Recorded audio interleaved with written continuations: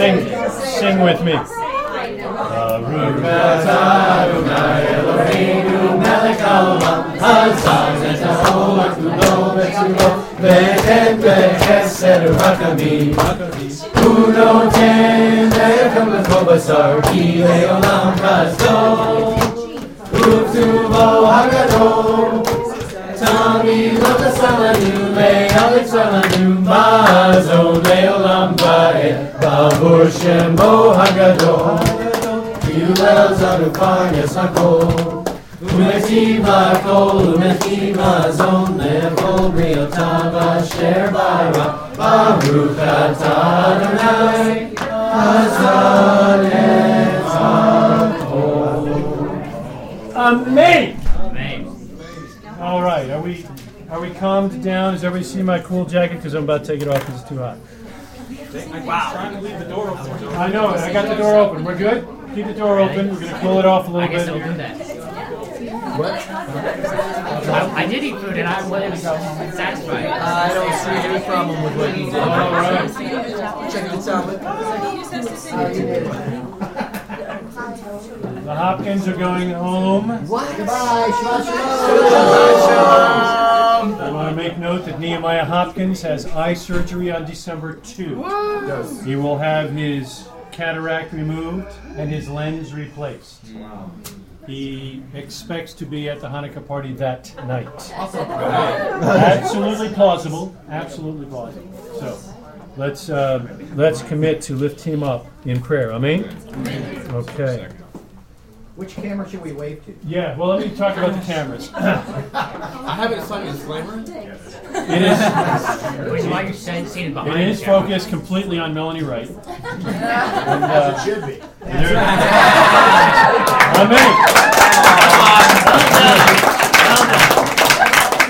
Everybody watching from afar can see Mrs. Wright blushing. Oh, yes. Yeah, we do have two cameras hot today. There is one on the piano facing the beautiful people. And there is one on the wall facing the beautiful people. I'm in both. So we're experimenting. It's strictly on invitation only.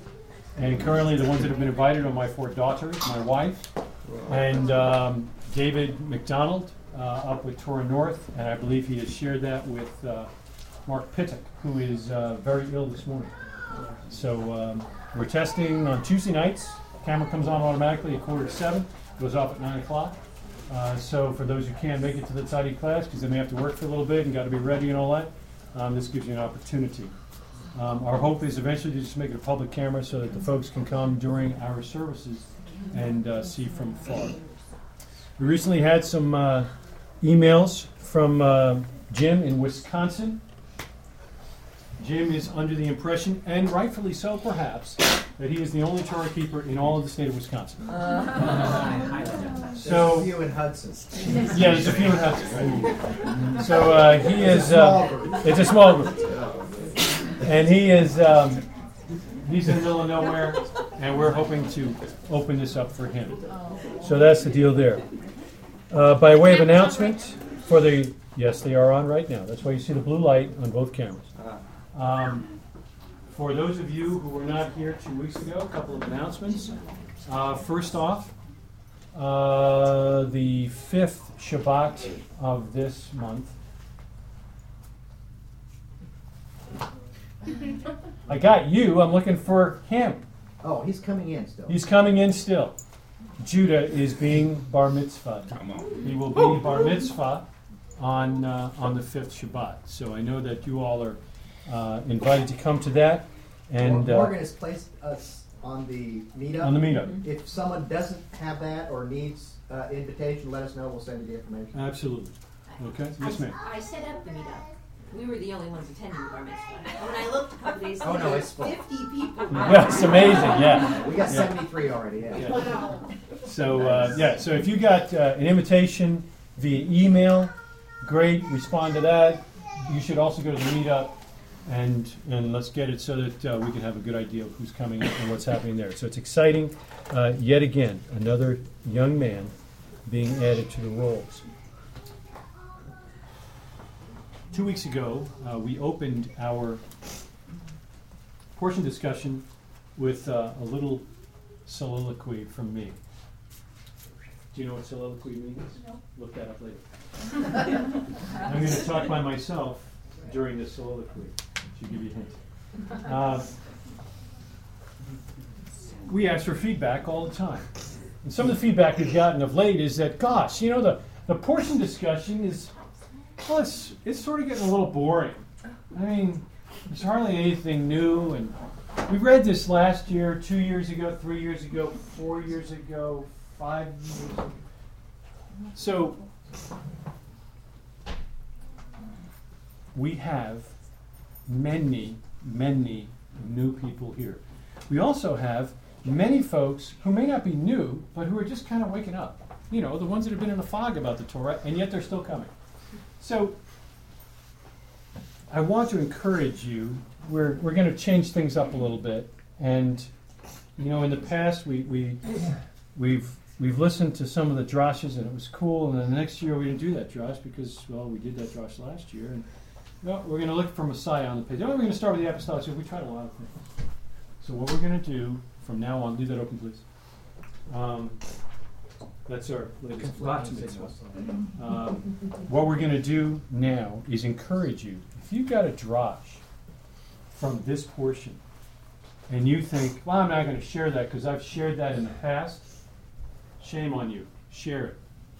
We've got new people here who've never heard that drash, and maybe you're like me. I can't remember the drash from last year at all. I need to hear it. Because why do we read the Torah every single year? Because the repetition helps us to remember. So I'm going to encourage all of you, especially you guys who come up with these. Hi, Ben. How are you, man? I didn't know you were here. It's good to see you. Love you, Cal. Like Greg, and Rick, Isaac, and Joshua, and Gregory, and Peter. I'm going to name every guy. Right? I could go through every guy. All you guys that are coming up with these cool drashes, drashim, don't hold back.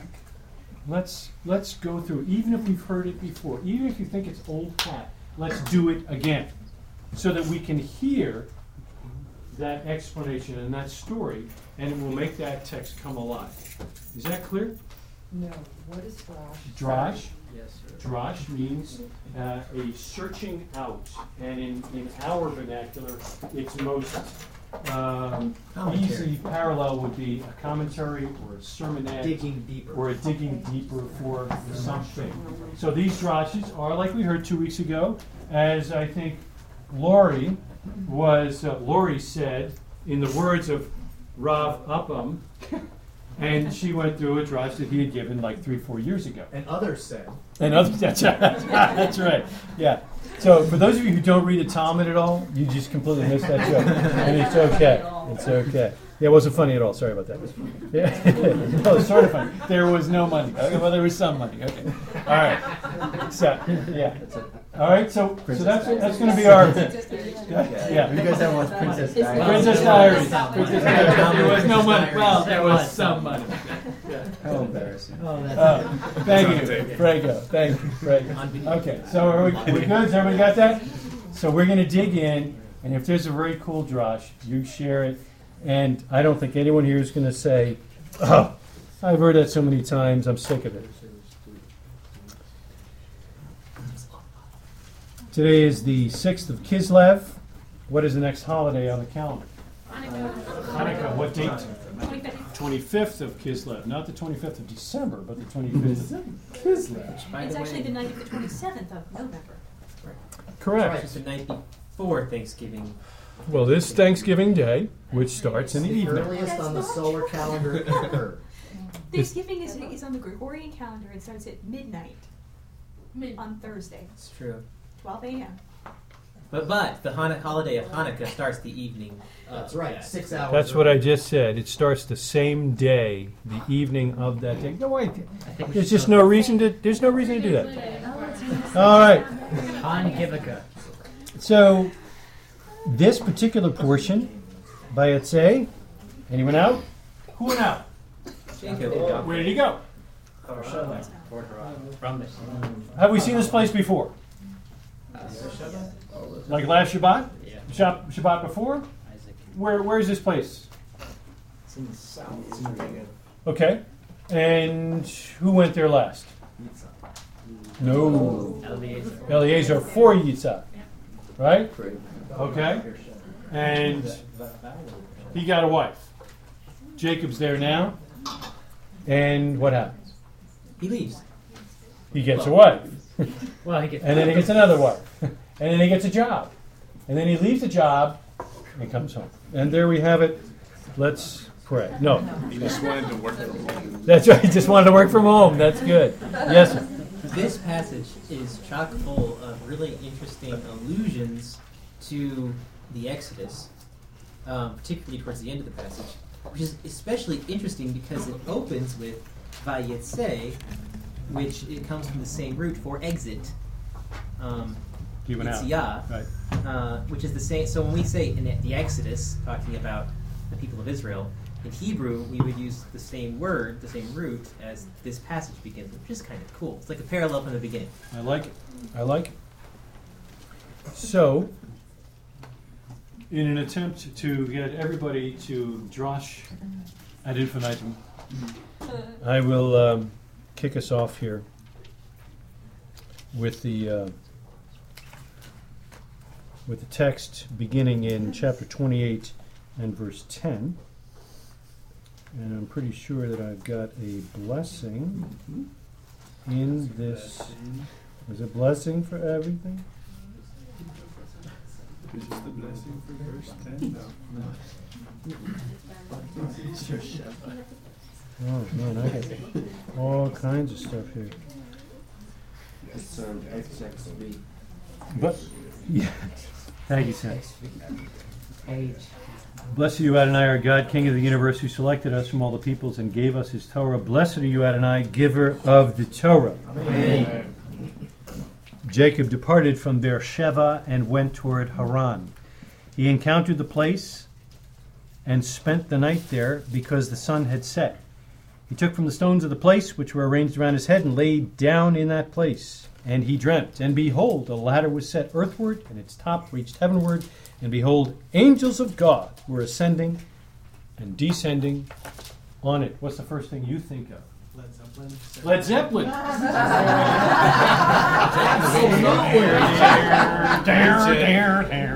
Yeah. Okay, so other than Led Zeppelin, great guy you got there. And by the way, a big mazel tov. This Jonathan.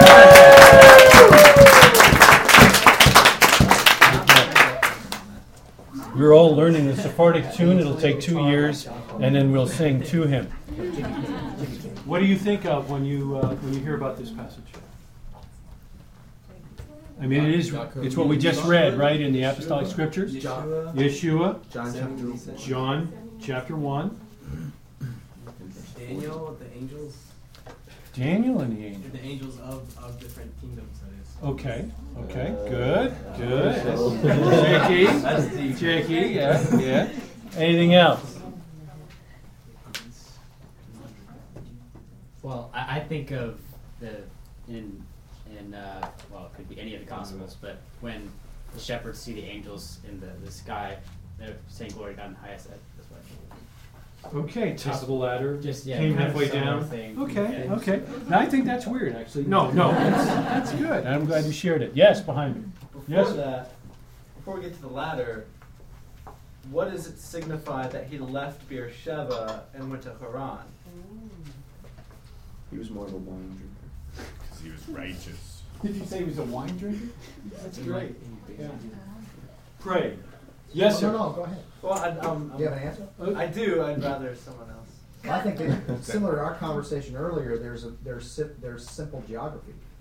That if you draw a line between Beersheba and Haran, you come across a place on the way that we all would call the place that is being signified in the Hebrew. But Okay, is there so- a mystical reason? So before we get to a mystical reason, That's where we're going. I want to help Mary Ann with her Hebrew. She's studying Hebrew. Is everybody glad she's studying Hebrew? Okay. So Hamakom means in English The place. but it's also a name. It's a name throughout the scriptures for God himself. He is the place. He is Hamakom. Back to you, or are you jumping over here? I'll go over there. Go over there. I got you. One of the scriptures that this passage reminds me of. Can you hear him? I can barely hear him. No, Speak. she's chewing. She can't hear him. I said one of the scriptures that this first passage reminds me of is from Proverbs 30, starting in verse 4, which reads, "Who has gone up to heaven and come down? Who has cupped the wind in the palm of his hands? Who has wrapped up the waters in his cloak? Who established all the ends of the earth? What is his name, and what is his son's name? Surely you know." That'll preach, brother. I mean, you got 2 hours. Thank you. I think it's enough said. Right? Yeah. Amen. So the one who ascends and descends, which of course we read from the apostolic scriptures, this morning, is hinted at here in this proverb from chapter 30, and you are sort of expected to know his name and his son's name. It would be poor if you did not, right? So in John chapter 1, right at the very end, we read this morning,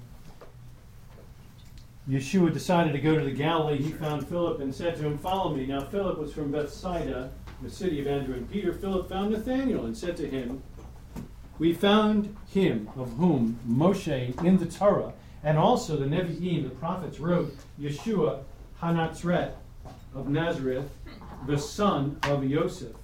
Nathanael said to him, "Can anything good come out of Nazareth?" Philip said to him, "Come and see."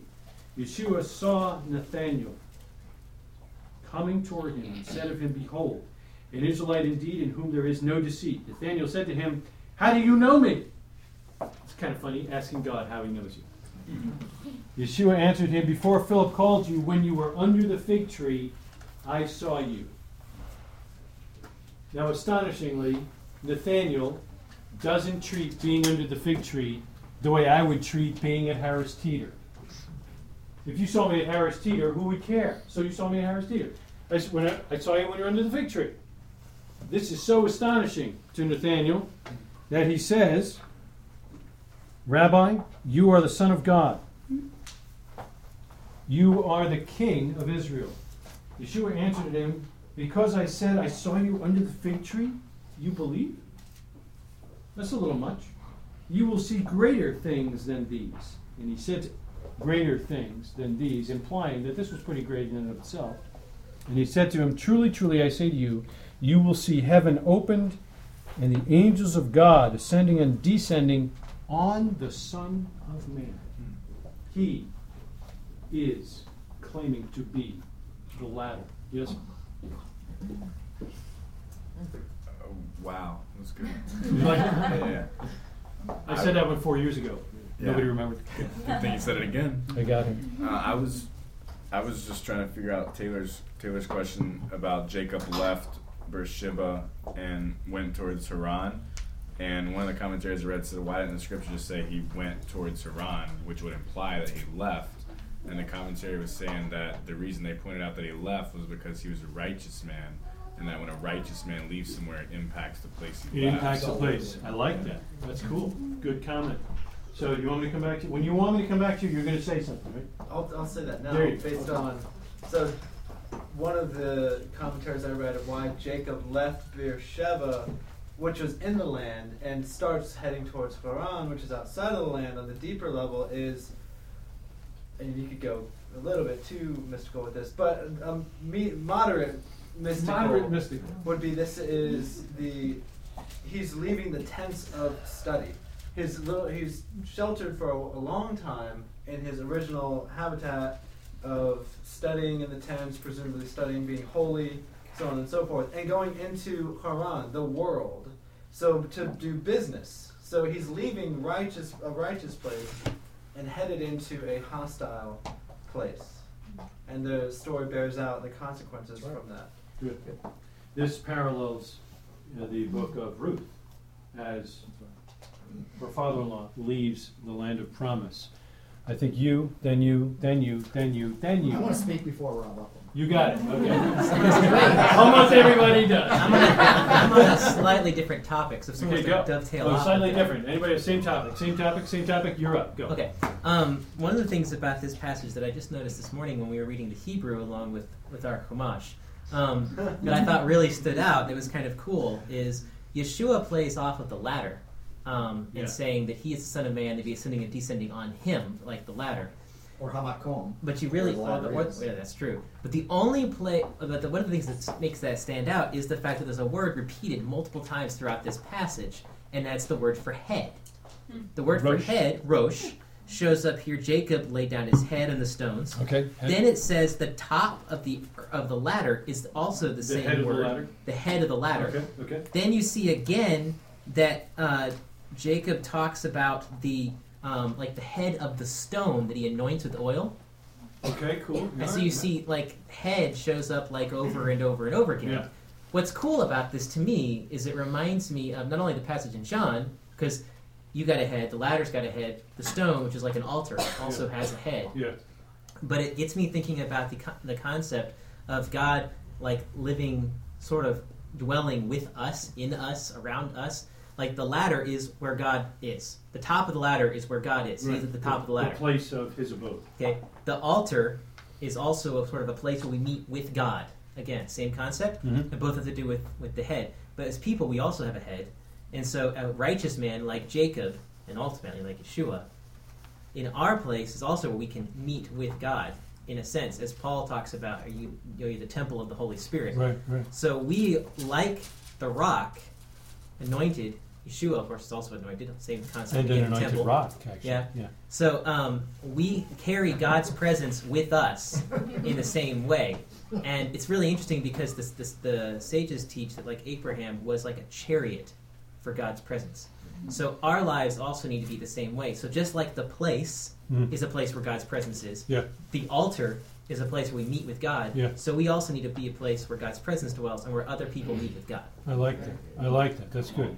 So the Holy Spirit and that whole flame and wick thing that The we lights, learned about the 2 two years lights ago. that or unite something. beneath- above Very my head. nice. Yes, go. He was talking about my Purim costume. I was talking about the classy talk which led up to the Purim costume. Yes, great. Okay, so a couple comments. One comment on the ladder. One idea when it says that the angels ascend and descend on him is the idea is it's the on him is in reference to his authority, meaning that Yeshua on had his the ability word. Okay. to command a legion of angels to come Which down. he said down at the end of his or- life. Right. Cool. Okay, so Cool. Yeah. because presumably only certain people could command the angels of heaven to do things. I'm thinking 2 off the top. Yeah, of my that's head. right. So that's one idea there. I like that. Picking up on the idea of the head and the stone, okay? Evan is the word for stone in Hebrew, Rosh for head. The allusion, the remez for me, goes back to the Hallel. Evan ma'asu habonim haita lerosh pina. Don't you This love it when you is- talk that way? This is the chief, the builders have rejected Yeah. the chief cornerstone. Yeah. So, Rosh Evan, right? Right. So, those two words are hinted here. And it's interesting that the Rosh Evan here is anointed Mashiach. Okay? So, it's a clear picture Yeah. of Yeah. Messiah. The last comment is with respect to the going out, right? So you have, Jacob fled. In the last portion, he flees, and he's leaving as Taylor pointed out. He's leaving the tents of righteousness of his father, and so forth, and he's going into exile, as it were, right?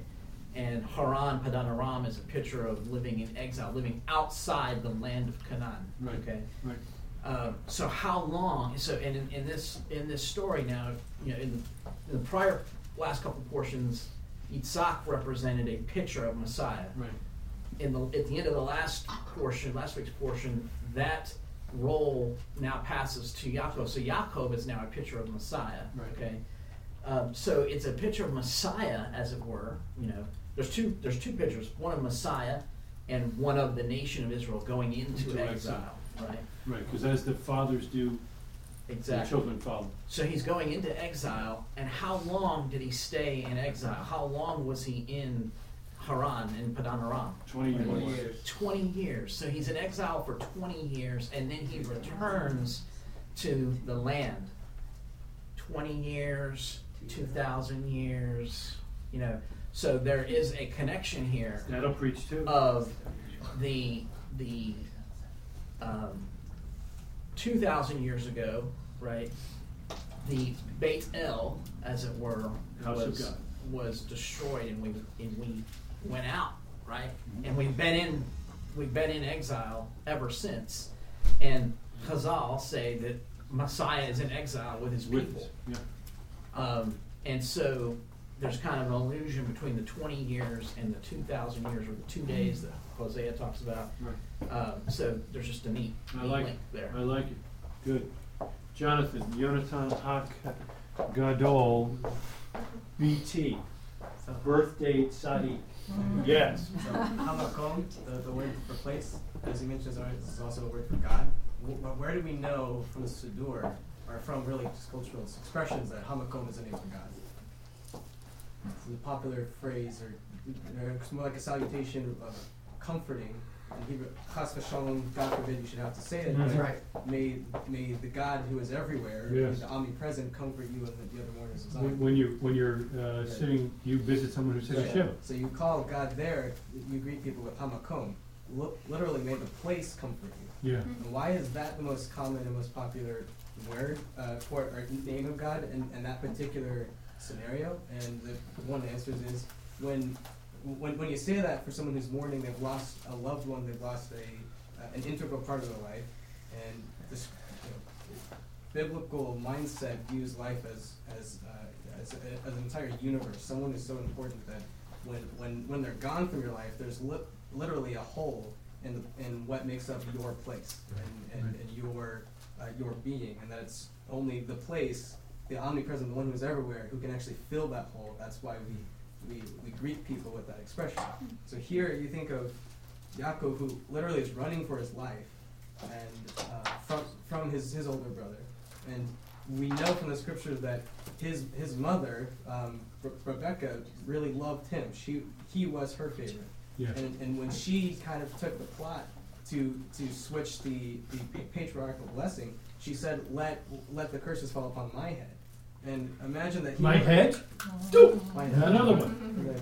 upon her, and he never sees his mother again. By the time he comes back, she's dead, and he's running for his life. His entire world is gone. The empty void is right there. Thus, he needs at the place on the comb that he can find that comfort. I like it. I mean, I think that was awesome. You're not next. Sorry. Gregory. It was interesting. One of the things I was thinking about was as the prior portion when he has the whole deception thing with the blessings, and then here, as Taylor was saying, it seems like he's leaving a good thing to go for something maybe that's not, fleeing for his life, and then even tying into what Jonathan was saying. It's cool how many times angels show up in his life, especially in this particular portion, as like a way that God not only comforts him, but I feel like it speaks a lot to his spiritual status, even in exile, that he's seeing things that normal people don't see. And he's got angels at the beginning of this portion and angels at the end of this portion. Right. Amazing. And then Good. it's Yeah. less confirmation of his spiritual status. I got one before you. Go. Another thing with the place, I was reading something interesting, and it was saying that the verse reads, Jacob encountered the place. And the sages I was reading were kind of saying, well, that Hebrew word for encountered was meaning instead of just, he stopped there, it meant the less popular meaning of pray. So he was actually praying, and he was praying to God, the place. They actually attribute the evening prayer to Jacob. That's right. That's where we get it. That's exactly where we get it. Exactly. None. Tell me if y'all already covered this, but when Taylor first asked the question about he went out, it reminded me of something I read about in the prior portion. It says that he went. And so why did it say that he went twice? Mhm. And one of the speculations was that the first time he went to the academy of Shem and Eber to study. Which is what his father had done, supposedly, yeah. And then the second time in this portion where he went, he left that place Yeah. to go on the journey from the good to the. Yeah. I thought Taylor was going here. You may still go there, but the Beersheba actually is interesting because the word Beersheba means Seven well wells of or seven seven or oaths. well of oaths. Yeah. Sheva and oaths are Yeah, if you're on seven that oaths. side of the room, it's wells. If you're on this side, it's So I wanted to speak before Rob up had a chance here because he's going to talk about wells. Hitting the well. Beersheba, 7 wells, and the portion starts with 7 wells, Beersheba, and wells are mentioned 7 times in this portion. Wow. Very cool. And it's messianic. That's the whole point. Yeah, that's as we learned from you several portions ago, scary. actually at the end of last Torah cycle, that the wells are always speaking about Messiah. Yes. We need to look for these So are the wells. stones. And the stones and the wells are talking about Turns out heads are that way too. Holy cow. Well, hang on. Yes, ma'am. I think because everybody's point about the angels. So Yes. there's angels. There are angels mentioned a lot around. Jacob. Malachim. Yes. Now I was thinking about the blessings when Jacob's blessings his sons. He says, actually, to Ephraim and Manasseh, he says, "May the angel who redeems me from all evil bless the lands. May my name be declared upon them." So that's just kind of interesting. He says the angel there, Hamalak. I wonder if that's. But that's not. Not the double camp. I know, but the idea is But that it's, the yeah, angels. the are- angels. the I'm with angels you. are Yeah, him. yeah. Good. The, The angel. The angel. Yeah. In thinking about the wells is kind of cool because one of the think about it, he starts for there's 7 wells, and the wells kind of keep following him throughout this portion. If you think about that, reminds me of the rock that Which gave water, follows. which followed Follows them them around around. the wilderness. And we see from Paul's drosh, is that word again? On the rock as it being Messiah, it's the idea that Messiah follows them around in this wilderness experience. And I think about this passage as such a cool idea that well concept. Again, God goes with his people into exile. Yeah. He left Yeah. the place of 7 wells, but he didn't leave God. Right. God followed him. And I Yeah. think that even shows up in this passage because God says he's with Jacob or he won't leave Jacob 3 different times here in his blessing. He says, I am with you, I will guard you wherever you go, and I will not forsake you. And if you think about that, Judaism teaches the idea that God goes with his people into exile, Yes. which I think is a very powerful reference, not only in the sense that God is with his people when they're out of the land, but also a very powerful reference that God does not put us through things that he does not endure with us. So when we, like in Hebrews, it says that it's not any temptation that he has not gone through too. Yes. If the idea is that God's not going to let you go through something really hard, like he's somehow kind of nasty or he doesn't care, or calloused, but it's like he goes through it with you, so he experiences the same pain that you do. He will only put you through something if it's good. Yeah. Amen. And we see throughout the scriptures that God says he will not leave nor forsake his people. I think the last time I read it was in Joshua. I mean, if the exile happens, it's clear that he must have gone in there with them. You, then you.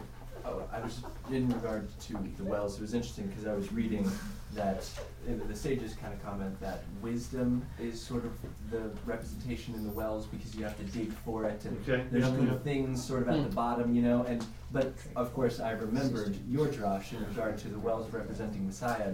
That both are true because one of the cool things the sages say is all of the patriarchs and the people around worked really hard to protect the well, really hard to find one. And of course that's sort of all of our experience with Messiah, is working really hard to preserve his name and to dig deep in the scripture and look for him. Amen.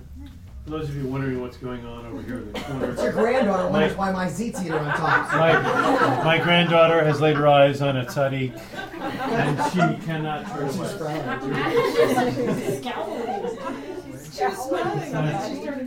Final comment.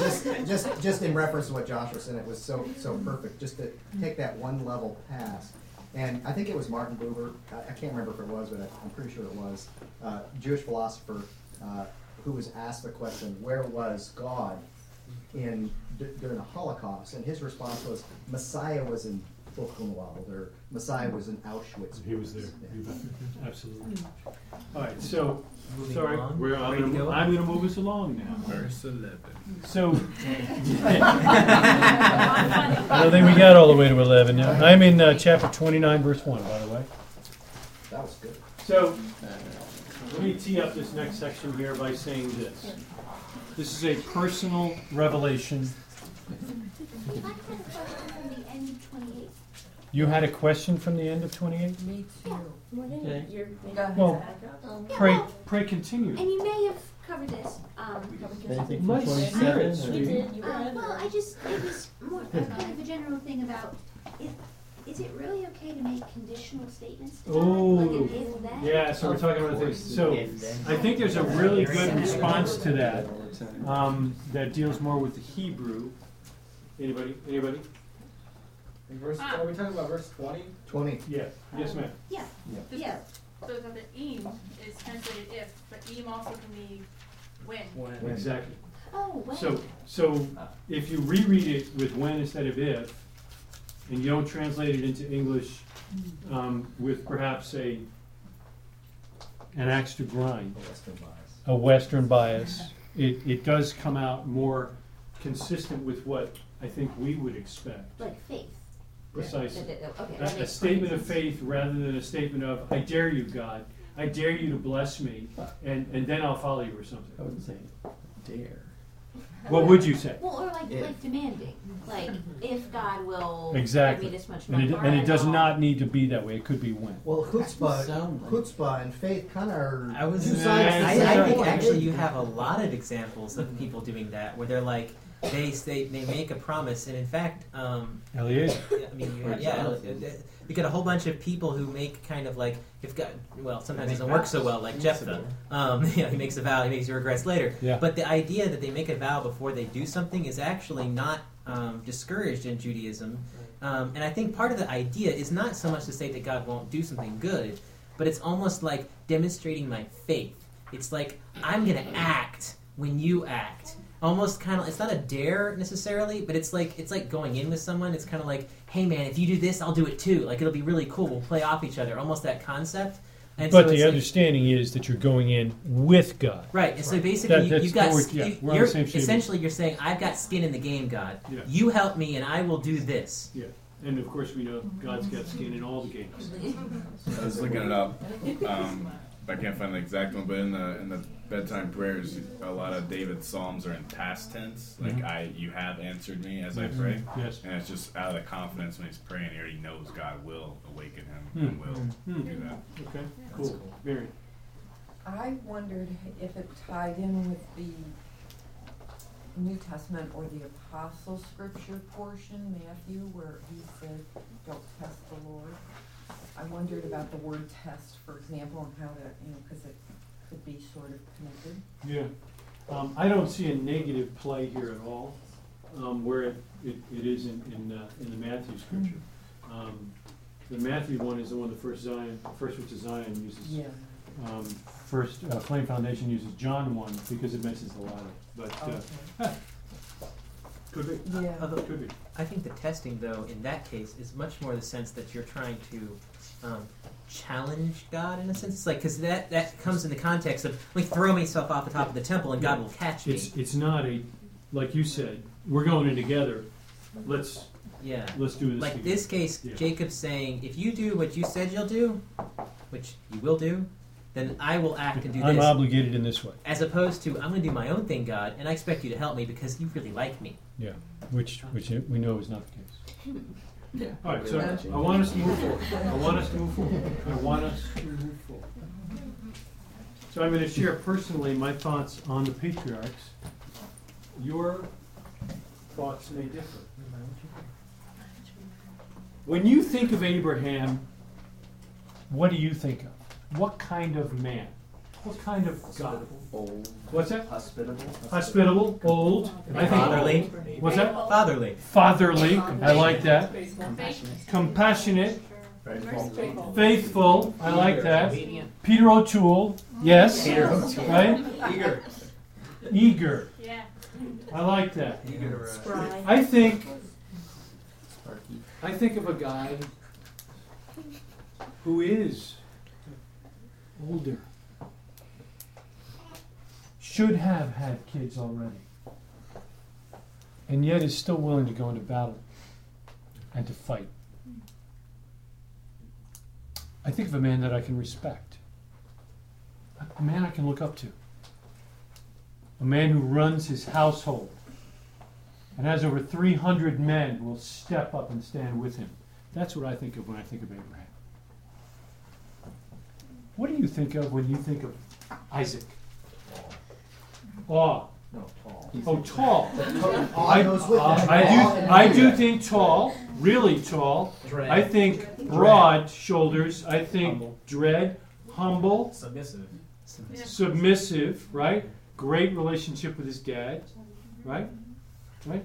I think of a man who is so amazingly physically powerful that you don't even notice because he's so charismatically powerful. Do you know what I'm saying? Someone who he walks into the room and everyone just wants to hear what he has to say. Not because he's proud and ostentatious, but because you can tell this guy's been with God and I just want to spend some time with him. I think of the way Saul is originally portrayed as being head and shoulders above everybody else and somebody to look up to, a born leader. I think of a man whose heart is on fire for God. Do you think that? Amazingly powerful man whose dread is known simply because he doesn't take any crap from anyone. And yet he's amazingly honoring both to his father and to his God. I have a confession. Forgive me, Father. I have a confession that my thoughts of Jacob have always been a little mealy mouth. I've always thought of Jacob as a weenie. Well, there it is. I've always thought of Jacob as a conniving little brat, basically. And I've always thought of him as pretty skinny, a scrawny fella. He's in the kitchen mixing flour. But his brother is out killing animals and running with the gazelle and finally grabs the gazelle, you know? That's what I'm thinking. But no, I'm here to share that I don't think that was right. I am now convinced that Jacob was more like his own father than not. After all, if you think that Esau was strong, you ought to meet his twin brother. Oh, that's right. He's got a twin brother. I believe that this next passage will demonstrate that my understanding, evidently from the church, of Jacob being sort of a conniving, weaselly guy, always had black rings under his eyes, and rarely combed his hair, was not true. But that rather he was like his father, tall, strong, and just chose to be in the kitchen rather than out. And that when he went out, he knew more about husbandry and raising animals than even his brother did. And when we see that you've got shepherds, who I always think of as being at least able to stay up all night, waiting, because we got to move the rock together, and the girl shows up, and he moves the rock himself. That was adrenaline. Yeah, that was strictly adrenaline. Hey, may have been, but the scripture doesn't say. You guys are reading Yeah, the right. text. Yeah, the fact is, the scripture doesn't say anything other than he saw the girl, she's got to water those sheep, and he moved that stone out of the way. So I just want you to know that here, 5774, Joseph has a completely different view of Jacob. And oh, by the way, I know that you've heard Rick say this at least 4 times this calendar year. Yes, I have been counting. Jacob does not mean deceiver. It means one who follows, or one who's on the hill. It does not mean deceiver. And we get deceiver in this portion, and Jacob's not the deceiver. Who is? Laban. Laban. Yes, sir. And actually, you correctly identified where your preconceived idea of Jacob came from, because Jacob is equated with Judas. He's the deceiver. Right. He's the wrong one. And when we do that, we are actually we're siding with God's enemies, Yes. Esau. And you're by definition are against Israel. That's Jacob's exactly other name. exactly right. So Jacob, and as you pointed out, the word for deceiver is not Yaakov. It shares the same letters. It is not the same root. Correct. So when Esau calls him, is he not a deceiver? He's not saying his name means deceiver, which your King James Bible may say. Exactly right. It doesn't mean that, and the Hebrew clearly shows that it's not the same root. It's just the same, it has some of the same letters, and that's what he's playing. It's a play on It's words. similar. His name doesn't mean that. His name actually being better reflected now. He's on the heel. He's chasing after God. Exactly. And Joshua. I think that I got you. that idea of Jacob, that he's the heel grabber, he's the one who wrestles with the angel. That's next week, but he's the, in this passage you get this too. I love this passage because he shows up and he's looking at these, like, you know, probably fairly strong shepherds, and he's like, you guys are a bunch of wimps. Why are you doing just sitting here? And so And he tries to correct them first. Guys, what are you doing bringing them in here now? No. Leave them out there. Go ahead and water them, send them back out. And they're like, well, we're not doing nothing until the rest of the people get We here. got to get this done. And you know what? Jacob is so cool because then you see him push the well open, and you think to yourself, well, that's impressive. But also, he's such a servant-hearted man. This passage parallels so much the story when Eliezer goes to get Rivka. But and Jacob plays both characters. He plays Eliezer looking for the woman. He also plays Rivka's, like, servant heart, watering the flocks like Rivka does. Yeah. But then later when And Laban, he plays Isaac. Oh yeah. Waiting for the girl. And then Laban shows up, and there's a really cool verse after this section. Laban looks at him and goes, should you work for me for nothing?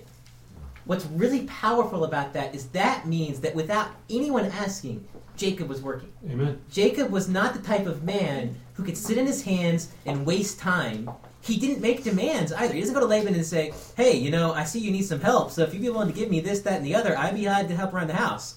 No, he's the guy out in the field because he just does that. He's industrious. And he's been there. Efficient. He's been there for a month or more, right? Right. He's been there for a month, working for nothing. Yeah. And Laban likes to take something for nothing. He feels guilty. He's like, okay, I know we're related, but you can't keep doing that, making me look bad. I'm not giving you anything. Right. So it's like that attitude of industriousness, hard work, and that passion, that struggle type person. Holding on. That is very much a spirit of Israel today. Jews are known for that for all their lives. They work hard even when they don't have to.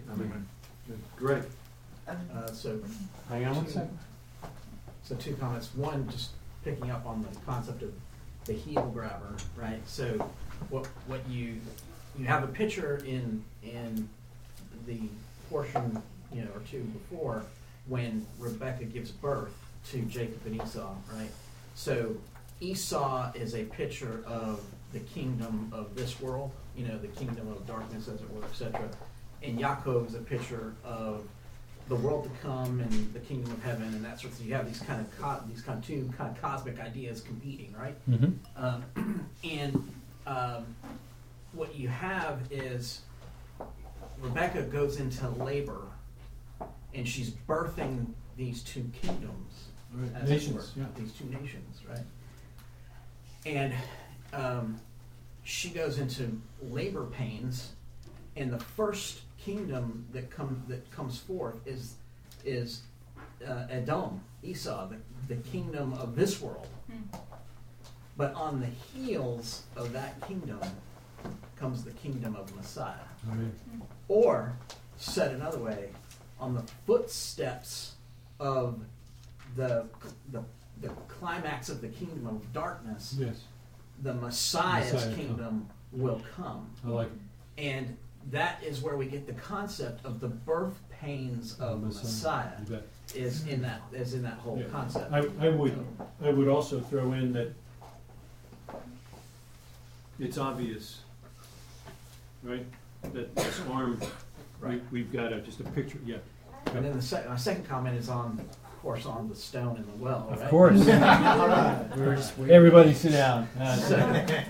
So again, keeping with the premise that the stone and the well are these allusions to the Messiah. So it's interesting that Yaakov is able to provide the access to the source of living water, right? And there's it's in connection with this woman, with Rachel, who comes on the scene, and the Remez, and I think somebody I don't know if it's Taylor or somebody even mentioned this at our Shabbat table last night. The Remez to me is if you go to the apostolic scriptures, and Messiah has been crucified and laid to rest in a tomb, and a stone has sealed the tomb, right? And then after the Sabbath, we have a couple of women who are headed to the tomb with spices and whatnot, presumably to finish the proper preparation of his body, because they weren't able to do that under the circumstances. And the question is, well, what were they going to do when they get there? Are they going to be able to move this stone by themselves, or were they going to just kind of ask the Roman centurions to do it for them? What's this seal? What were they actually planning to do? Did they really think in the natural that they would have access to the tomb or access to the Messiah? Yeah. But yet when they get there, Messiah himself has removed the stone. Right? So you have a picture here of, again, with Jacob being a Messiah type figure, right, or representing the kingdom of Messiah. Yeah. He removes the stone to provide access to I like it. to the well. It's kind of long. It's kind of long, but it is a drush. It's good. You like drushes? Okay, so. But you got to speak up so everybody can hear. Okay, so we have in the Rashit with the curse of man, of woman, and of the serpent. God explicitly gives all the curses out. So man, they have to toil. That's by the sweat of their brow and by the pain of childbirth. That's their ramifications for sin. And then the serpent, for deceiving, says that he shall crawl on his belly, and the dust of the earth shall be his food. Something like that. Yeah. And so, and that doesn't make any sense because the humans, basically, man, we have to now work and toil. We have pain. We have blood, sweat, and tears. We have to invest. The serpent, the dust of the earth is his food. That's a pretty cool gig. You don't have to work. Wherever you go, there's dust. You can just slither around and you can eat. You're good to go. But you can't dance. But you can't dance. And then the understanding of that is that, well, of course, what takes more faith? Does it take more faith to actually toil and to have a relationship with God, and when that brings food, as opposed to having everything you ever received for you? Obviously, it's the blessing is in the curse. But here, when Jacob's on the mountain, after the vision, God says that he will make his descendants like the dust of the earth. So here you have the descendants of the promise are to be the food for the serpent, and to always to be chased, always to be devoured by this world. But what does God say? But he will bite your heel, akev, which is where we get the word Yaakov from. But you will crush his head. So that even though you will always be devoured in this world, you will have the blood, sweat, and tears, which is a blessing in and of itself. Yeah. The enemy will always have it made. They will always be biting your heel. But Yaakov is exactly that one who in Messiah is the fulfillment, who takes the advantages that God gave to the world, to the serpent, to Esau, and eventually finishes all and crushes the head. And says, it is finished.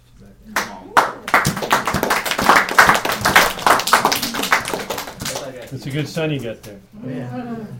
Colby. That's pretty good. You're not being put up for adoption. I was thinking that a lot of people talk about you can't find everything in the Bible, or there's not like practical stuff. It's just like principles and stuff. But in this portion, I think we were ragging the shepherds earlier, but I'm going to kind of build them up right here. They're one of Mr. Bartos and I's favorite authors, a guy named Tim Ferriss. He talks about this technique called batching. So essentially, if you make one shirt, it's the same amount of time to make one shirt as it takes to make 100 shirts. You might as well just make 100 and wait till you have 100 to sell 100 instead of just making one at a time. It saves time. So see, shepherds, they're not dumb. They're just batching. They're using like a common business technique, right? So they're waiting for all the sheep to come together. So they just have to roll the rock away once instead of doing it every single time. Yeah, I'm with you. I see that. Yeah, not buying it, but I'm with you. Yeah, so I see in this portion that you can find everything else in the Bible, Okay. but it also Good, teaches, and Jacob teaches how to treat special customers.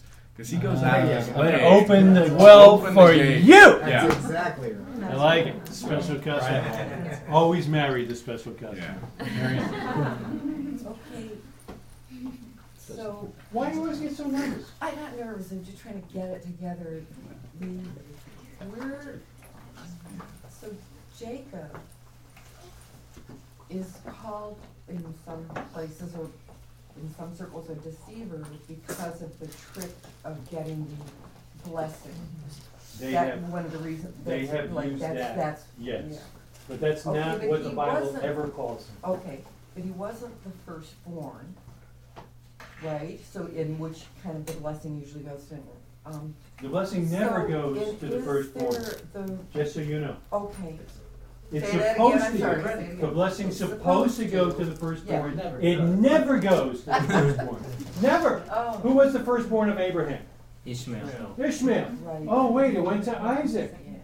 But legally, Yes, there a legal yes. thing? I It's mean, he supposed to wasn't- go to the firstborn. even though But Hagar it was always not goes the- to the second. Okay, but so Rick maybe can maybe see what I'm trying to say here, Rick. So because Actually, of the first of all, promise before you get that to the ad God that he was- said, what God said to Jacob's mom, Rebecca, I guess, when he said, "But the younger or the older." Shall serve the younger. That is the first thing. That's the thing. That's right. God. So And that's before Jacob does why anything. It's not a deception. Well, not only Sorry, that, when Alan. Jacob, when Esau comes in and he's hungry, Yeah. let's just say that the birthright is something that can be sold. Say that it can be sold. Did he deceive him to get it? No. No. No, not at all. In fact, what you read is that Jacob came by the birthright not only in a honest way, but a completely legal way. He sold it, and it tells us why. Because Esau despised it. Right. And so that the notion that Jacob somehow gets the inheritance illegally, what you see in the deception later on is simply getting what he has been promised. He's already been promised the birthright, but his father's not giving it to him. And so his mother then comes up with the plot. Because Not God him. told the mother something That's right. earlier. Than Exactly right. So the plot is hatched by his mother on the basis of what God told. You got it. There's no deception involved here other than the unfortunate deception of Isaac, because Isaac wasn't doing what Isaac was supposed to do. The birthright had been purchased legally. Amen. Just to add some to this concept, you have to understand what the birthright represents. The birthright represents access to the inheritance, and not just physical inheritance like money and possessions and that sort of thing, but more importantly, the spiritual inheritance, which in this case includes a place in the world to come, resurrection from the dead. Okay, that's the spiritual covenantal promises that were given to Abraham that are past. And that Messiah would come through you. Sure, absolutely. So that's what the birthright represents. Naturally, it would, under normal circumstances, it would have gone to Esau as the firstborn. We know, because God spoke to Rebekah when they were still in utero, that was never going to be the case. But because Esau represents the the present world, right? This world, the kingdom of darkness, etc., all those kind of euphemisms, because that's what he represents. There's a drash that says, because if you recall in that portion before he sells his birthright to Jacob, we ended the previous portion with who dying? Isaac. No. Sarah. Abraham. Oh, Abraham. Yeah. Abraham dies. Okay. Now Abraham is the patriarch of the family, who is the one who taught what the promised inheritance was. Okay, he's the one that taught these precepts of the world to come, of resurrection from the dead, etc.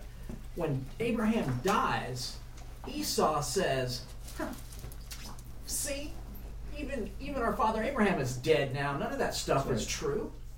So if there's no place if there is no world to come, if there is no resurrection from the dead, then what is there?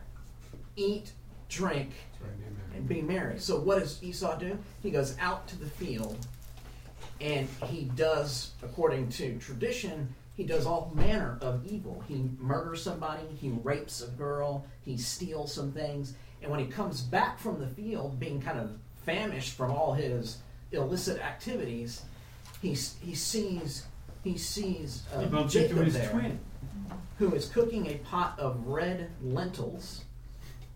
And one of the understandings is that it happens to be the yahrzeit of Abraham, because lentils is the traditional dish that you prepare for the yahrzeit, because lentils are round, representing the cycle of life, and it's a traditional dish. Who knew? So so Jacob is mourning or remembering Abraham and all that Abraham represents.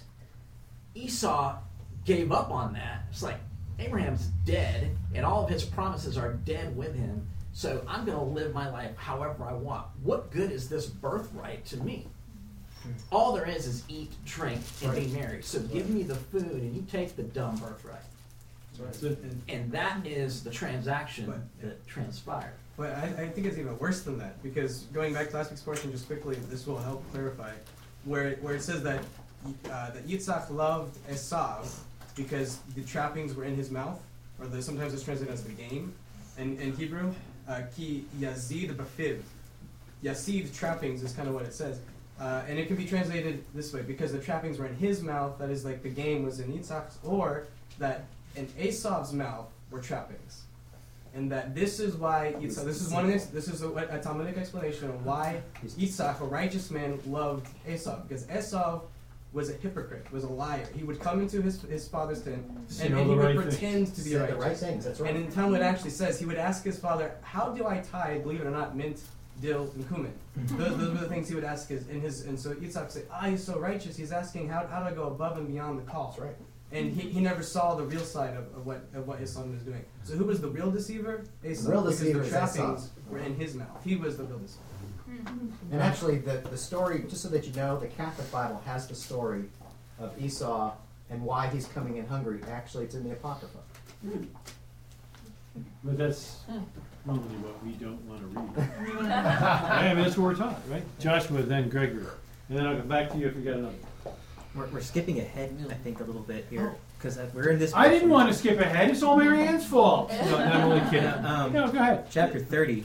Once we get into these kids start popping out. Okay, we gotta have to go back if you want to. Do you want to hold on the kids? Well, I wanted to finish before 5 o'clock tonight, so I thought we would move ahead a little bit. Unless someone wants to go. Hang on 1 second. Well, I was just to what Jonathan just Are you dovetailing? Yeah, not what he just said, which was brilliant, but the other brilliant thing before that. It was really quite cool, but it reminded me of Romans 11 when Paul talks, because you think about that like, the serpent's always biting at the heel, and Israel's always just getting hit and hit and hit, and you think like, they're ever going to get saved? They need a break. Yeah, but Paul just says it so well by quoting from Isaiah, and it's in Romans 11 here, and it says, "And so all Israel will be saved, as it is written, the deliverer will come out of Zion, and he will turn away ungodliness from Jacob. For this is my covenant with them when I take away their sins." Amen. Exactly right. And of course, who should have inherited this world as its father? Adam. But it wasn't the first Adam. It was the second or last Adam who actually is the king of this world, which is Yeshua, the Messiah. Anything else? Are you going to the kids? I'm in chapter 30. Let's talk kids. Because I would like to cover a couple things before we get to the end of the day. One second here now. We've covered so many dovetails. Yeah. There's a lot of dovetails there. Hang on now. Daddy, Hang on. I wanted to point out that Like a flock, actually I yeah. think that's Was it a totally the drill? wrong word to be using. What's the wrong word? Dovetailing. Because really that's a much more appropriate word for like the Noach portion. Really what we should be doing is treating the word Jacob as a verb. I'm just going to Jacob onto that. That's right. Grab hold and do not let go. I'm gonna follow on the heels. Good. Follow on the heels of that. Follow on the heels of that. Very nice. But in Okay. chapter 30, I have all day. we've got a Yeah. really... hang on a second. Hang on a second. Not cool. Not Okay, cool. hang on a second. So,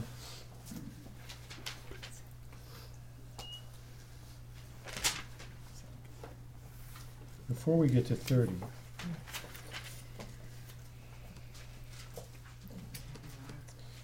in 29:19, Lavan said, "It is better that I give her to you than I give her to another man. Remain with me." So Yaakov worked 7 years for Rachel, and they seemed to him a few days because of his love for her. Yaakov said to Lavan, "Deliver my wife, for my term is fulfilled, and I will consort with her." So I just wanted to get just a quick consensus. How are we thinking about Lavan? Throw it in the other group. Dirty trick. Kind of deceitful. Only dads with daughters can speak. This You don't have any daughters. How many? You got more than one daughter? I do. You got one. You're out of luck too. So you and I are the only ones that can appreciate this guy. I'm sorry. I can appreciate it because I'm an American. Okay. Come on. Default answer to everything. I can appreciate it because I'm an American today, and I was told one thing, and now something else is happening. I hate it when that happens. Period. So that. No, wait a minute. You can keep your. No. So the point is, You can keep your plan. but the point is, I mean, this kind of deception. We recognize it as wrong and it's bad. It makes us feel icky. This kind of deception is the height of evil. And I would Yes, it is. Jacob onto that. It's the norm. It is. In the world today, this is the norm. Oh, I know I told you that, but you fill in the blank with whatever, but that's the norm. And it is the height of evil, that you would say one thing and do another. That means that your yes is not yes, your no is not no. That should make you think of something. Lavan planned all along to do this. From the very beginning, he planned to do this, and he never said it. The sages say that Lavan is we see Esav is the representation of this world. They say Lavan is the representation of evil in this world. Amen. He's a type of an anti-Messiah.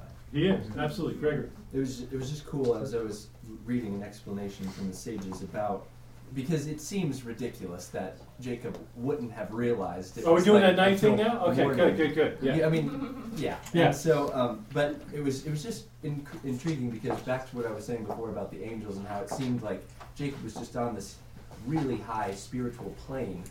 There's so many things throughout this portion that the sages suggest were prophetic. Like Jacob kind of saw ahead in these situations and acted upon that as opposed to what was going on at the time. And this is one of them. They suggest that Jacob saw ahead that Leah would actually be his primary wife, the one to be buried with him, the one to represent more of like the world to come in a sense. The one who gave him more sons. The one who gave him the most sons, exactly. And so because of that, he kind of was okay with it because he knew that was going to be all right. How many of you have ever tried to live without electricity for any length of time? Have you? I tried. I lived for 7 years without electricity. That's no big deal. When it gets dark, you pretty much got to stop working because you can't see. Do lots of I had, candy. I had a couple of years there where I was trying to use candles and lamps as much as I could, and we got the oil lamp over there, and I would get up in the middle of the night to check and make sure the doors were locked, and I'd be out there with a candle, or an oil lamp and that kind of thing. I don't know.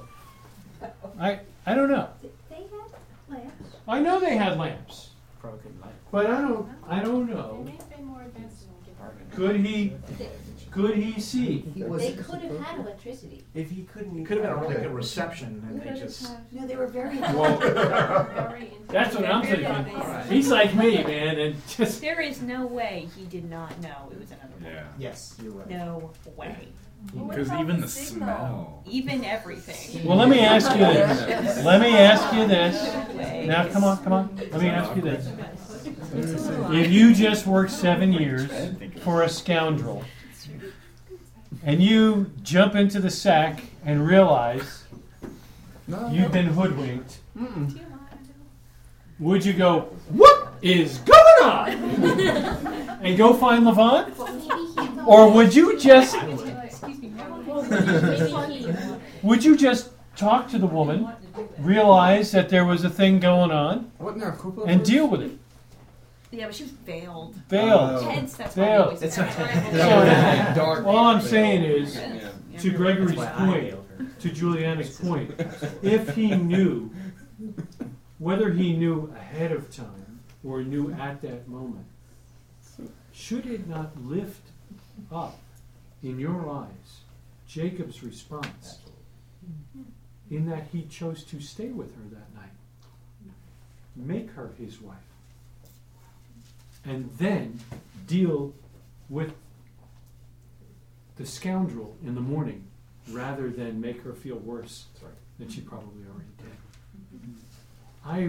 Like I said, I have a new perspective on Jacob this year, and I want to look at him as being a type of Messiah, not a squirrely guy. You first, didn't you? I agree, Laban was deceitful here, and I have something to say about him later. I've got a couple of things on his book too. Did Rachel know? Rachel knew. Find That's it why hard she gave Leah the find it hard to believe Yeah. Rachel did not. So, And she's actually slaying the part. the sages say that Rachel and Jacob had signals between one another, She taught him the signal. and She taught her the she signal. taught Leah the signals. Yeah. So she wouldn't So use that disgrace. Thinking so that Laban might try to trick us. precisely, but So she my goes thumb in and your she goes ear. and tells Leah because she's compassionate for Leah, the Yeah. older sister, that she would be shamed to having no husband forever if she were to get married first. Yeah. So she teaches Leah the signals. Maybe Jacob knew, and played along with it, and that's why the sages say so. Jacob loved Rachel because she had compassion on her sister, which he saw as an honorable thing. Very cool. Very cool. I'm still curious about who's under the chuppah. Was it Rachel, and then later the switch was made? No. Or was it Leah, and she had on one of those, Mission Mission Impossible masks? It's like, oh my god! Yeah.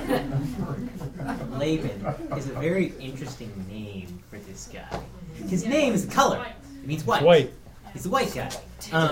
What's interesting about the white guy is the fact that if you deal with more ancient Hebrew ways of looking at the names for some things, it's not always the same word we use today in Hebrew. And one of the examples of this is the moon. And if you've ever prayed the prayer Kiddush Lavana, which is the Kiddush for the sanctification of the moon. Which we do tonight, by the way. Yeah. That's right. Because you see the moon, because we had Rosh Chodesh, the new month came around, the head of the month, the first of the month. Right. There's no moon then, because that's the whole point, that the month is by the moon. Now we've got to a point we can actually see the moon, so we're going to bless God for having presented the moon. So that's Kiddush Lavana. Laban's name is linked to the moon, because it's like another word for the moon. The moon, by the way, is white, so it looks like Laban. The thing about Laban that's interesting is the fact that, like the moon, he doesn't have his own light. See, the moon reflects the sun and looks like it is this glorious celestial body shining forth light.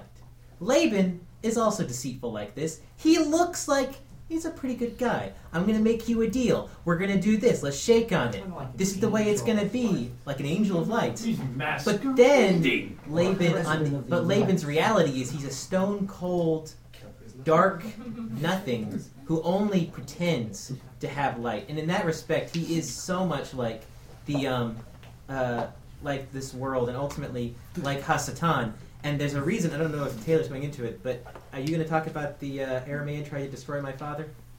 No. In the Haggadah, at the end, well, this is jumping way ahead, we don't have to go there all the way. But it's on the night of Pesach. But towards the end of this portion, we see that when they're making their covenant, Laban says, I entreat you to make an oath by the God of Abraham and by the God of Nahor and the God of his father.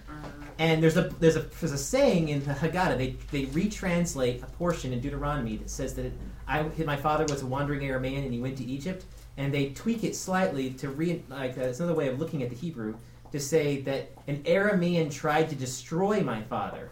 And they say the Aramean who tried to destroy my father was Laban. They say Laban was worse than Pharaoh because Pharaoh tried to destroy the people of Israel physically. He tried to kill all of the children of Israel physically.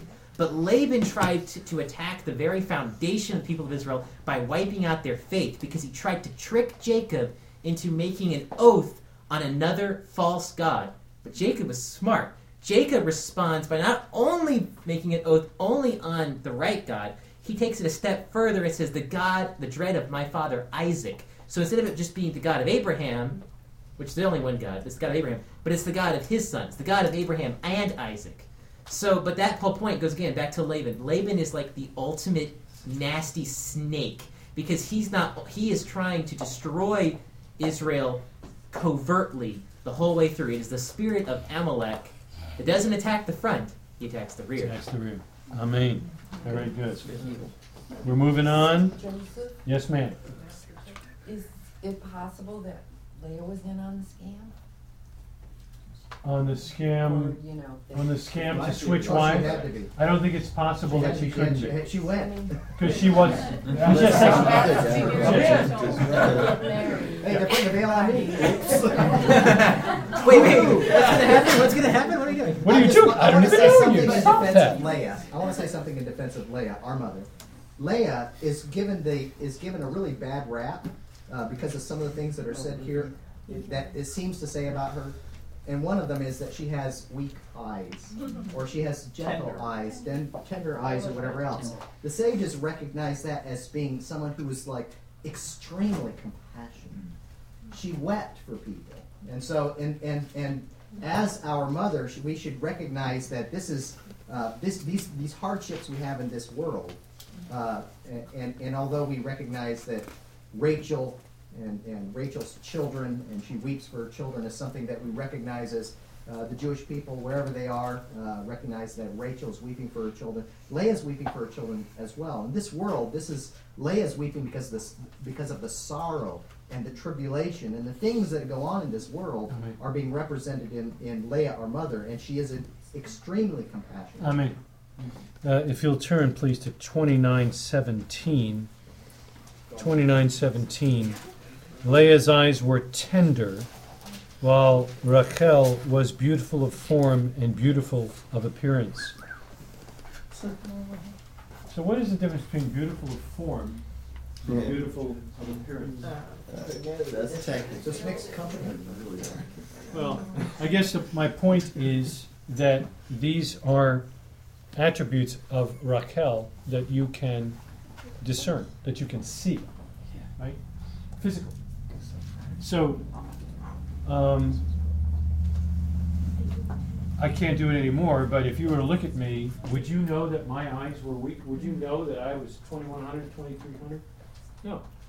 There's no way you could tell what my eyesight is. It's 2010, 2015 right now, because I've had them cut. But you would never know prior to that I didn't have strong eyes. You would never know that my eyes were weak. But if every time you saw me, or nearly every time you saw me, my eyes were all welled up, and I was having trouble talking to you because I had just been praying about somebody, or I was just concerned, or I just heard that someone was hurt, had a baby who was having trouble, and I had tender eyes. Doesn't it give you a different perspective? I mean, it's not that you can see. They didn't have glasses like that. You know, you can't tell. Oh, the guy's blind. No. She had tender eyes. A more physical attribute.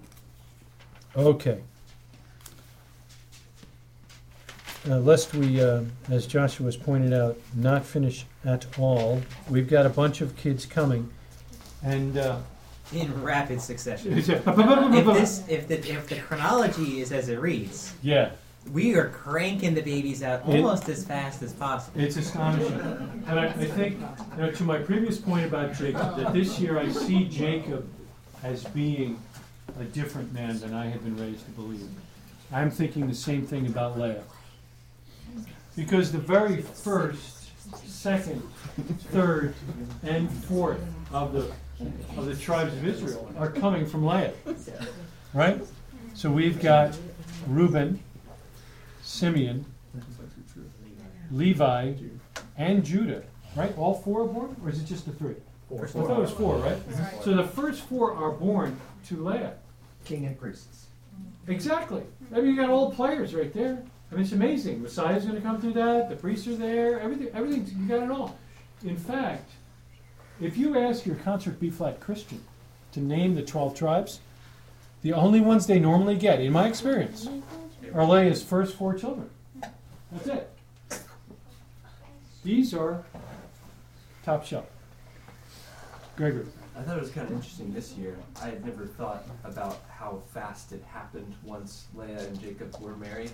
But all of the other matriarchs were barren for a while, except Leah. And the sages explained that it's because of the name of God used in both cases. It's Hashem, and that name signifies more of like mercy. And so it was about, God didn't necessarily do that to Leah because he took pity on her. He was being merciful to her, as opposed to with the other women, he desired their prayers in order for them to bear. And she's the only one that's not specifically spoken of and described as being so distractingly attractive that people would kill for her. Right? Right. But to Rick's point, amazingly compassionate. So good. And we see the other thing was we see her compassion again. We were talking about that this morning, about how she bears a daughter kind of randomly, at the end there. Yeah. And it was I'd never thought about this before, but this is kind of cool that the sages kind of said it was because Leah understood that there were going to be 12 sons. She already had 6, and the maidservants both had 2, which left 2 left, and Rachel had 1. And so she didn't want Rachel to be lower than the maidservants. And so she prayed that God would give her a daughter instead of a son, so that Rachel could also be in the game, so to speak. There's a passionate mother of the tribe. Can't hear you, sweetie. Okay. Wait, I'll stand over here. So I noticed that Leah names all of the kids, her kids, except Levi. It says he called his name Levi. Right. I just wonder if there's any significance. Yeah. If you want to Capital glaze H over that. Yeah, did you guys notice that? Yes. Yeah. Reuven means something. Behold, Shimon, right. Shimon means something. Got her. Yehuda means something, right? It's not Turkey. We went through that 2 weeks ago. Right? But Levi means of Levi, right? So the 7 children of Leah, 7, of course. There's Love a that hint, number, Betty. Right? So 7 is always a hint to redemption. Right. So there's something about the 7 children of Leah that is significant. And of course, we all know that names are prophetic and matter and all of that. So when you actually go through the 7 children, it's really it's pretty interesting. So first son is the first child is a son. Reuven, behold, Re'eh to see, Ben, son, behold, a son. The second child is conceived, also a boy, and she says, God has heard Shema, has heard Shomea, has heard my prayer, so she names him Shimon, right, from that same root. She conceives again another boy, and she says, surely my husband, because she knows that she's not loved as much as Rachel, surely my husband will be joined to me. The idea there, or at least one of the explanations, is that, if a woman has one child, right, she can carry the one child on one hip. If she has 2 children, she can carry 2 children, one on each hip. Once you get past 2, you need the guy. Dad's got to get involved, right? So her thought was, oh, now I have 3 sons. He's got to join himself to me because he's going to have to help, right? But so Levi, which means to draw near or to join. And then she conceives the 4th time, and she praises God, and so the name is Yehudah, praise. Her womb was closed, and we have the interluding situation with the two maidservants, Bilhah and Zilpah. And then it comes back to Leah. She conceives the 5th time, and this was after the little exchange with the mandrakes, right? And so she names the 5th son Issachar, from the root Sachar, which means wages or reward, recompense, if you will. She conceives the 6th time, and she said, surely my husband will dwell with me, from the root Zeluv. So Zebulun is the name of the child. And then it ends with a girl, and her name is Dinah, okay, which is a feminine form of Dan, which is judgment, okay. So when you put the 7 names together, just a coincidence, I'm sure. Absolutely. And actually really paints a picture of the plan of redemption through the Messiah. Because when you put the names together, it says something like, behold a son. If you hear, and of course we know Shema means not just hear but obey. If you hear and obey him, you can draw close, draw near to him in praise. And he will reward you, right? He will recompense you, and he will dwell with you. And interestingly, with Dinah, the idea of judgment, and it's feminine, right? So what is the promise of those of us who the righteous, that they will, the wrath of God is they no longer will light. judge with Messiah, right? They will rule and reign. His bride, feminine, right? His bride will rule and reign with him, right? So the all 7 names paint a picture of the gospel. Wow. And so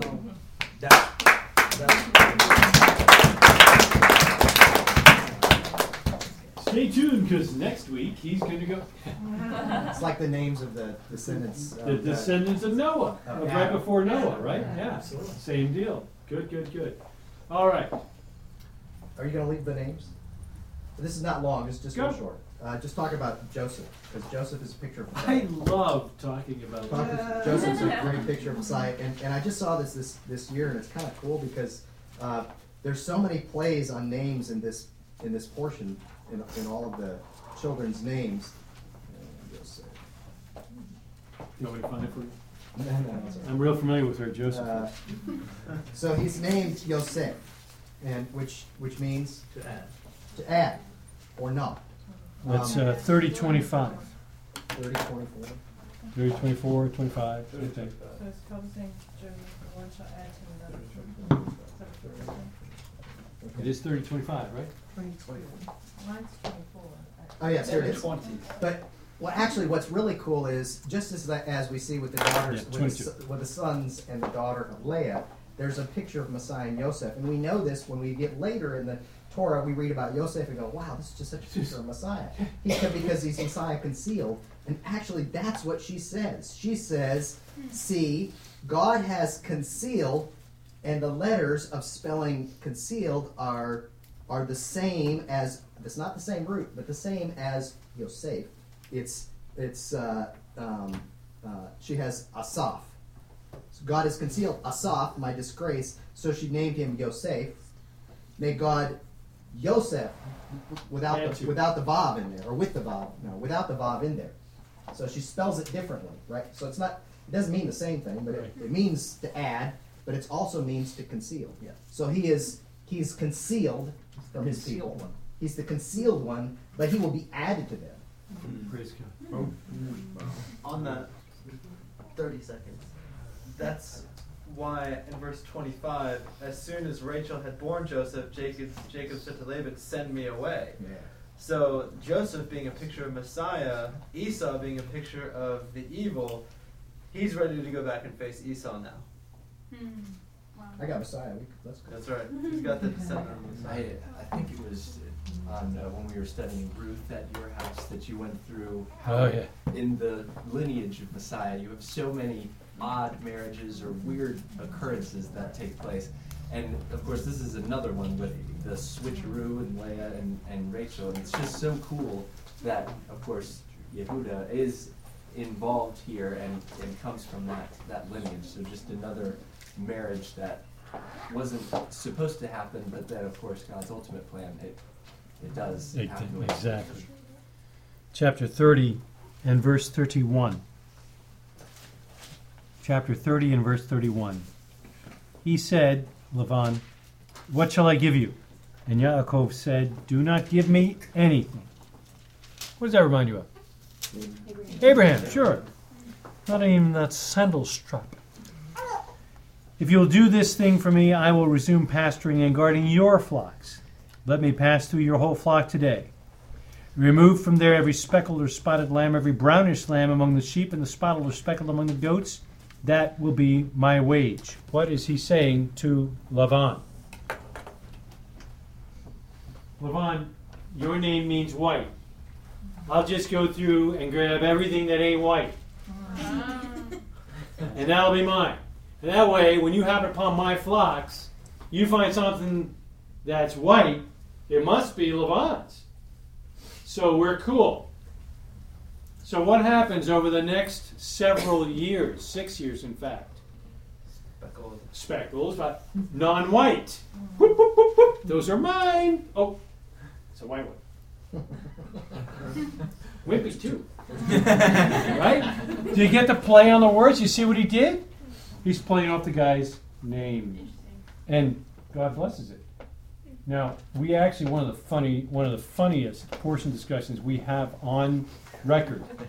That's right. He's talking about the mandrakes, or the Judaim, or what Karen Gordon called the love apples. So we're moving into Mandrake City. I beg your pardon. Yehoshua. Yes, sir. I was wondering, what does the rods that Yaakov cuts have? Yeah, and when they were strong, he threw those little bad boys in there, and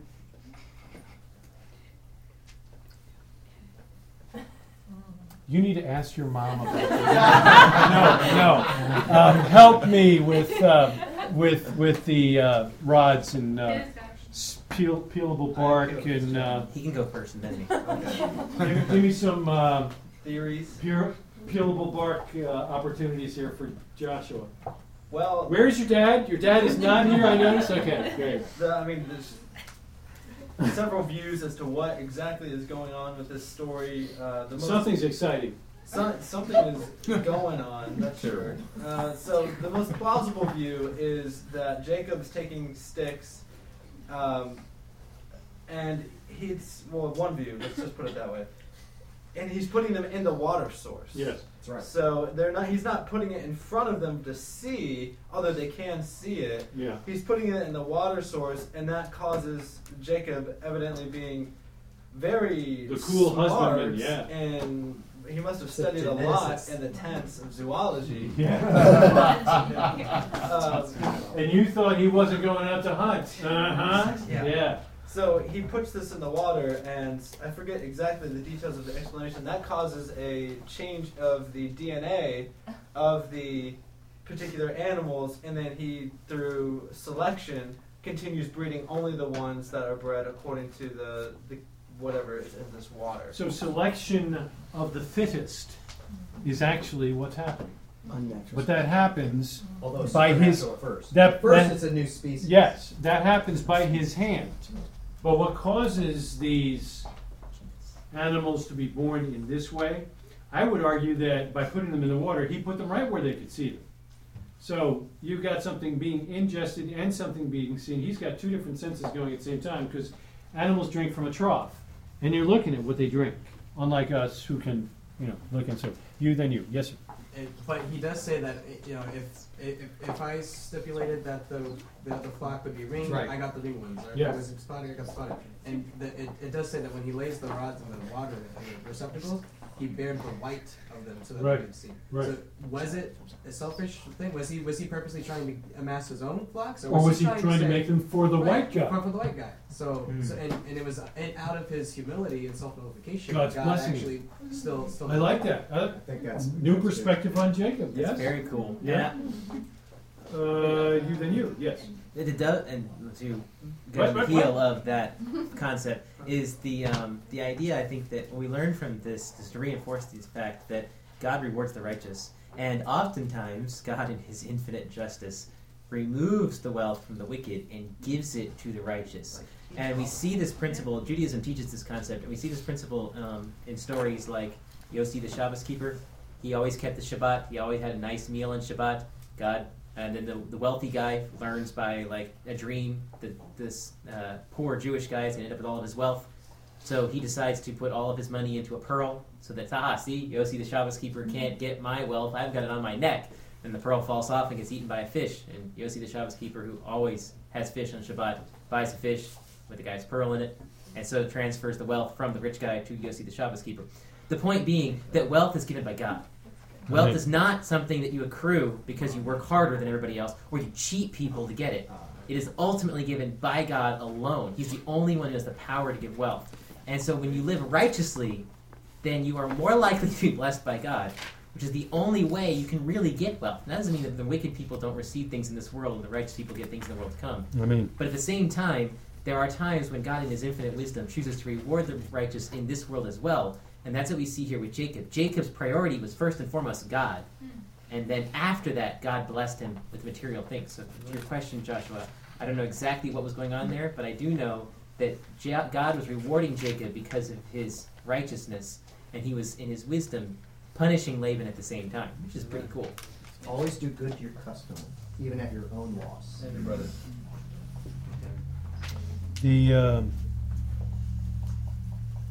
Just on I'm looking for the verse, but I can't find it right at this moment. Deuteronomy 18, I believe, is one of my father-in-law's favorite verses.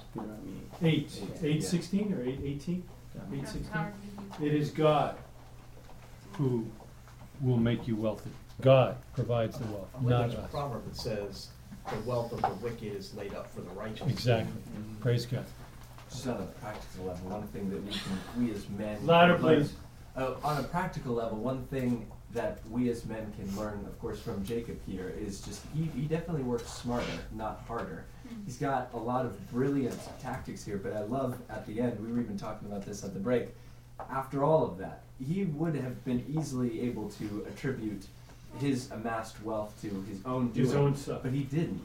And that's An angel told him. that's yeah. Well, yeah, but that should be our perspective. We should try our best to work very, very hard and try to be smart about the way that we work. But then in the end, when we get blessed, it's all from God's hand. Amen. And for those of you who are in your 20s, this guy worked 20 years. It doesn't come overnight. Gabby.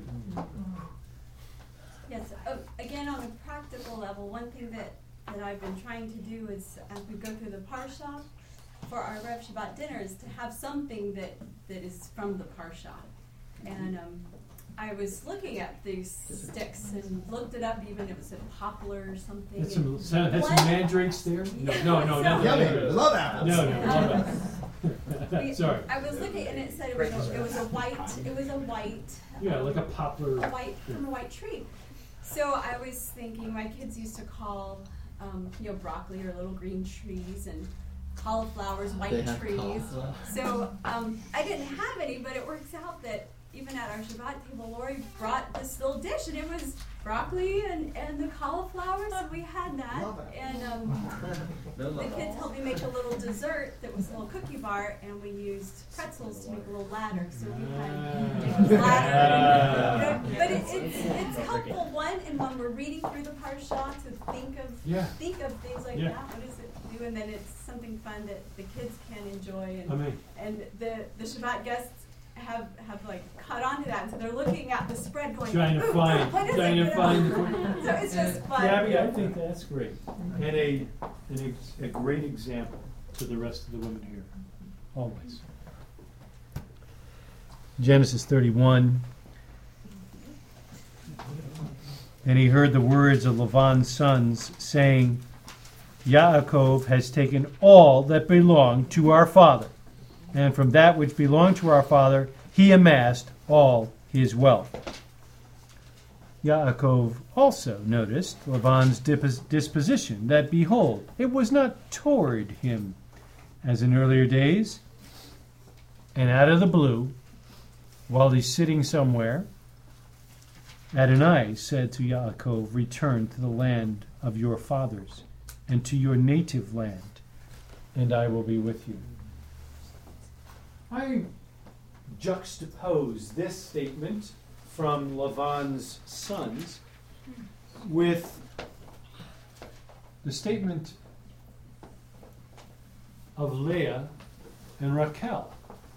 When Yaakov, in a moment, goes up to them and says, I think we're in deep doo-doo and we got to go. And their response is, what do we got? We got nothing, right? Whatever we were going to get as an inheritance from our fathers, he's already spent. He's used up our stuff. Bum that he is. So let's go. Now, I don't get the whole, let's go in and get the idol thing. We'll get there in a second. But it's interesting that the sons think Jacob stole it all. Did he steal anything? No. Yeah. The daughters don't dwell on the wealth that Jacob has or the lack of wealth that Laban appears to have. But they look at his character. And I think it's noteworthy that they're all looking at the money. I think this passage reminds me of a verse we see in Jeremiah, because it's interesting that Rachel and Leah are convinced to leave because they have no inheritance from their father. Right. Which reminds me of Jeremiah. In Jeremiah, God prophesies, he talks about the nations. He says the nations are going to come to Israel, which is Jacob, and they're going to say, we've inherited lies from our fathers. And that's exactly sort of what's going on here. He's like, we've got nothing. Why would we stay with him? He's not giving us anything, and that's exactly what ultimately happens. The nations because they're come talking to Israel. about an inheritance. The nations of Israel the nations come to Israel and they say, we've got nothing. We've been worshiping these gods. Yeah. They got us nothing, so we'll go with you. I like that. I like that. Should we? I think we should. Swinging it out of the park! Yeah. Follow on the heels. Yes, follow the heels. The other thing that's being pictured here is, when does God give the command for Yaakov to return to the land? When Laban starts to openly become hostile. Yeah. Okay. He sees the disposition is different. So prophetically, that's a picture of when the host nation, nations, as it were, become openly hostile towards Jacob and his family. Yeah. Then God says, get back to the land. It's time to return home. Right? And the other thing that there are LL flights leaving next Tuesday. The other thing that was interesting is when Jacob has this conversation with Rachel and Leah about, hey, I think I think it's time to go, right? I think Pop's pushing hard here. They basically say, it's verse 16 of chapter 31, but all the wealth that God has taken away from our Father belongs to us and to our children. So now, whatever God has said to you, do it. Right? So the thing that jumped out at me was Rachel and Leah are like, whatever God said, let's do it. Yeah. Right? And their willingness to be obedient and their encouraging Jacob to not hesitate. Didn't you see like a confirmation from the wife kind of thing like we always look for? Absolutely. Right? You think God's leading you this way. You say to your wife, I'm sensing God's leading this way. And she goes, that's exactly what I thought. You need to do that. Yeah. Which is, in at least in my life, an amazing motivator. Good. I saw other hands. Ma'am. It just reminded me a little bit of Rebecca when she was getting ready to go and her family said, let us keep her 10 days or 10 years or whatever it is. Same and guy. They were wanting to keep her. That's right, it was the same guy. And 10 months, wasn't it? It was, it depends on what you read. It's meaning from 10 days to 10 years. But, so she said, they said, well, let her make the choice. Yeah. So she said, then I will go. Then I'm going. Yeah. And I think it's the following on of understanding that when God moves, you move with him. That's it. Good. Yeah. Laban, at the beginning, I mentioned that Jacob is leaving Beersheba, going to Haran, and now he's leaving Haran to go back to where he came from, back to the tents of holiness. And Laban, representing the world, representing evil, objects and says, you know what? The daughters are my daughters, the children are my children, the flocks are my flocks, all that you see is mine. But what can I do this day for my daughters or the children that I have born? And then he goes on. So in other words, you go back. You can have your books and your study and your holiness, but the next generation, attitude. the next generation, come on, leave them here. They're not going to be able to know anything about the world if they go to you and with you. They need to learn about the ways of the world with me, is one way to interpret that. So he represents the world constantly tugging on the righteous person to leave any kind of holiness or study for the next generation at least, and even you yourself, to go back to that. Did you see the parallel with Abraham? Look, we talked about that. He's a deceiver, right? He's this guy's telling the lies. What did God say to Abraham? Hey, check it out. Walk this way, that way, this way, any way you want to walk. All that you see, I'm going to give it to you. What's Laban say? Hey, the kids over there, the girls, all those flocks, everything you see is mine. It's a lie. In fact, all that you see is anything but his. Reminds me of when the master is tempted and the Satan offers the world. Yeah, the whole thing. It's mine to give. Joanne, you can have it all. Yes. To play off we seem to be oftentimes taking this and making it eschatological, where we see this actually the plan of redemption being played out, and certainly within the picture of being in the diaspora and we're in the exile and we're being called back to the land and all. It's interesting that when Laban chases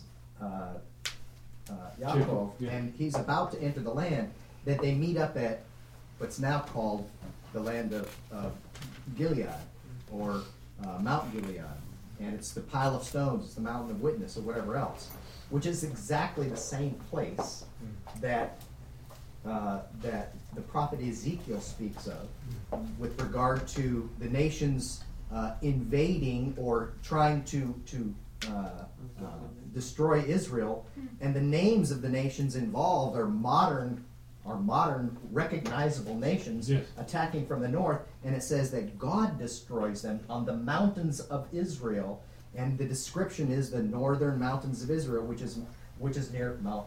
This is the same place. Yeah. So Laban, the kingdom of this world, trying to destroy Jacob, Israel, and Laban, the kingdoms of this world trying to destroy Israel, are both going to be annihilated, and Laban's putting up of a witness there at that north eastern border, stands as a cosmic witness. You can go no further. That's right. And This the thing is the the spot. exile is also God over and over again talks about I will bring my children from the north, Yes. which is precisely where Jacob comes from. Yeah. So even though the people of Israel are scattered to the four winds right now, God's focus, as it were, is on that exile from the north, which is the most dramatic one.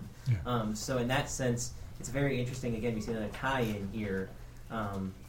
It makes me wonder if Laban's name means the moon. We've got a lot of interesting lunar eclipse things happening Yes, starting we next do. year. Yes, we do. Well, Laban could be the moon god like Islam. Yeah, Islam. Yeah, they like the moon. A little too much. Right. Okay. We close with chapter 32, and once again the bookends of the Malachim, the angels. This is a camp of angels. It's an amazing thing. Yes? Just real quick. I know we've been hating on Lavan pretty Quickly, hard. it's an adverb, not an adjective. Okay.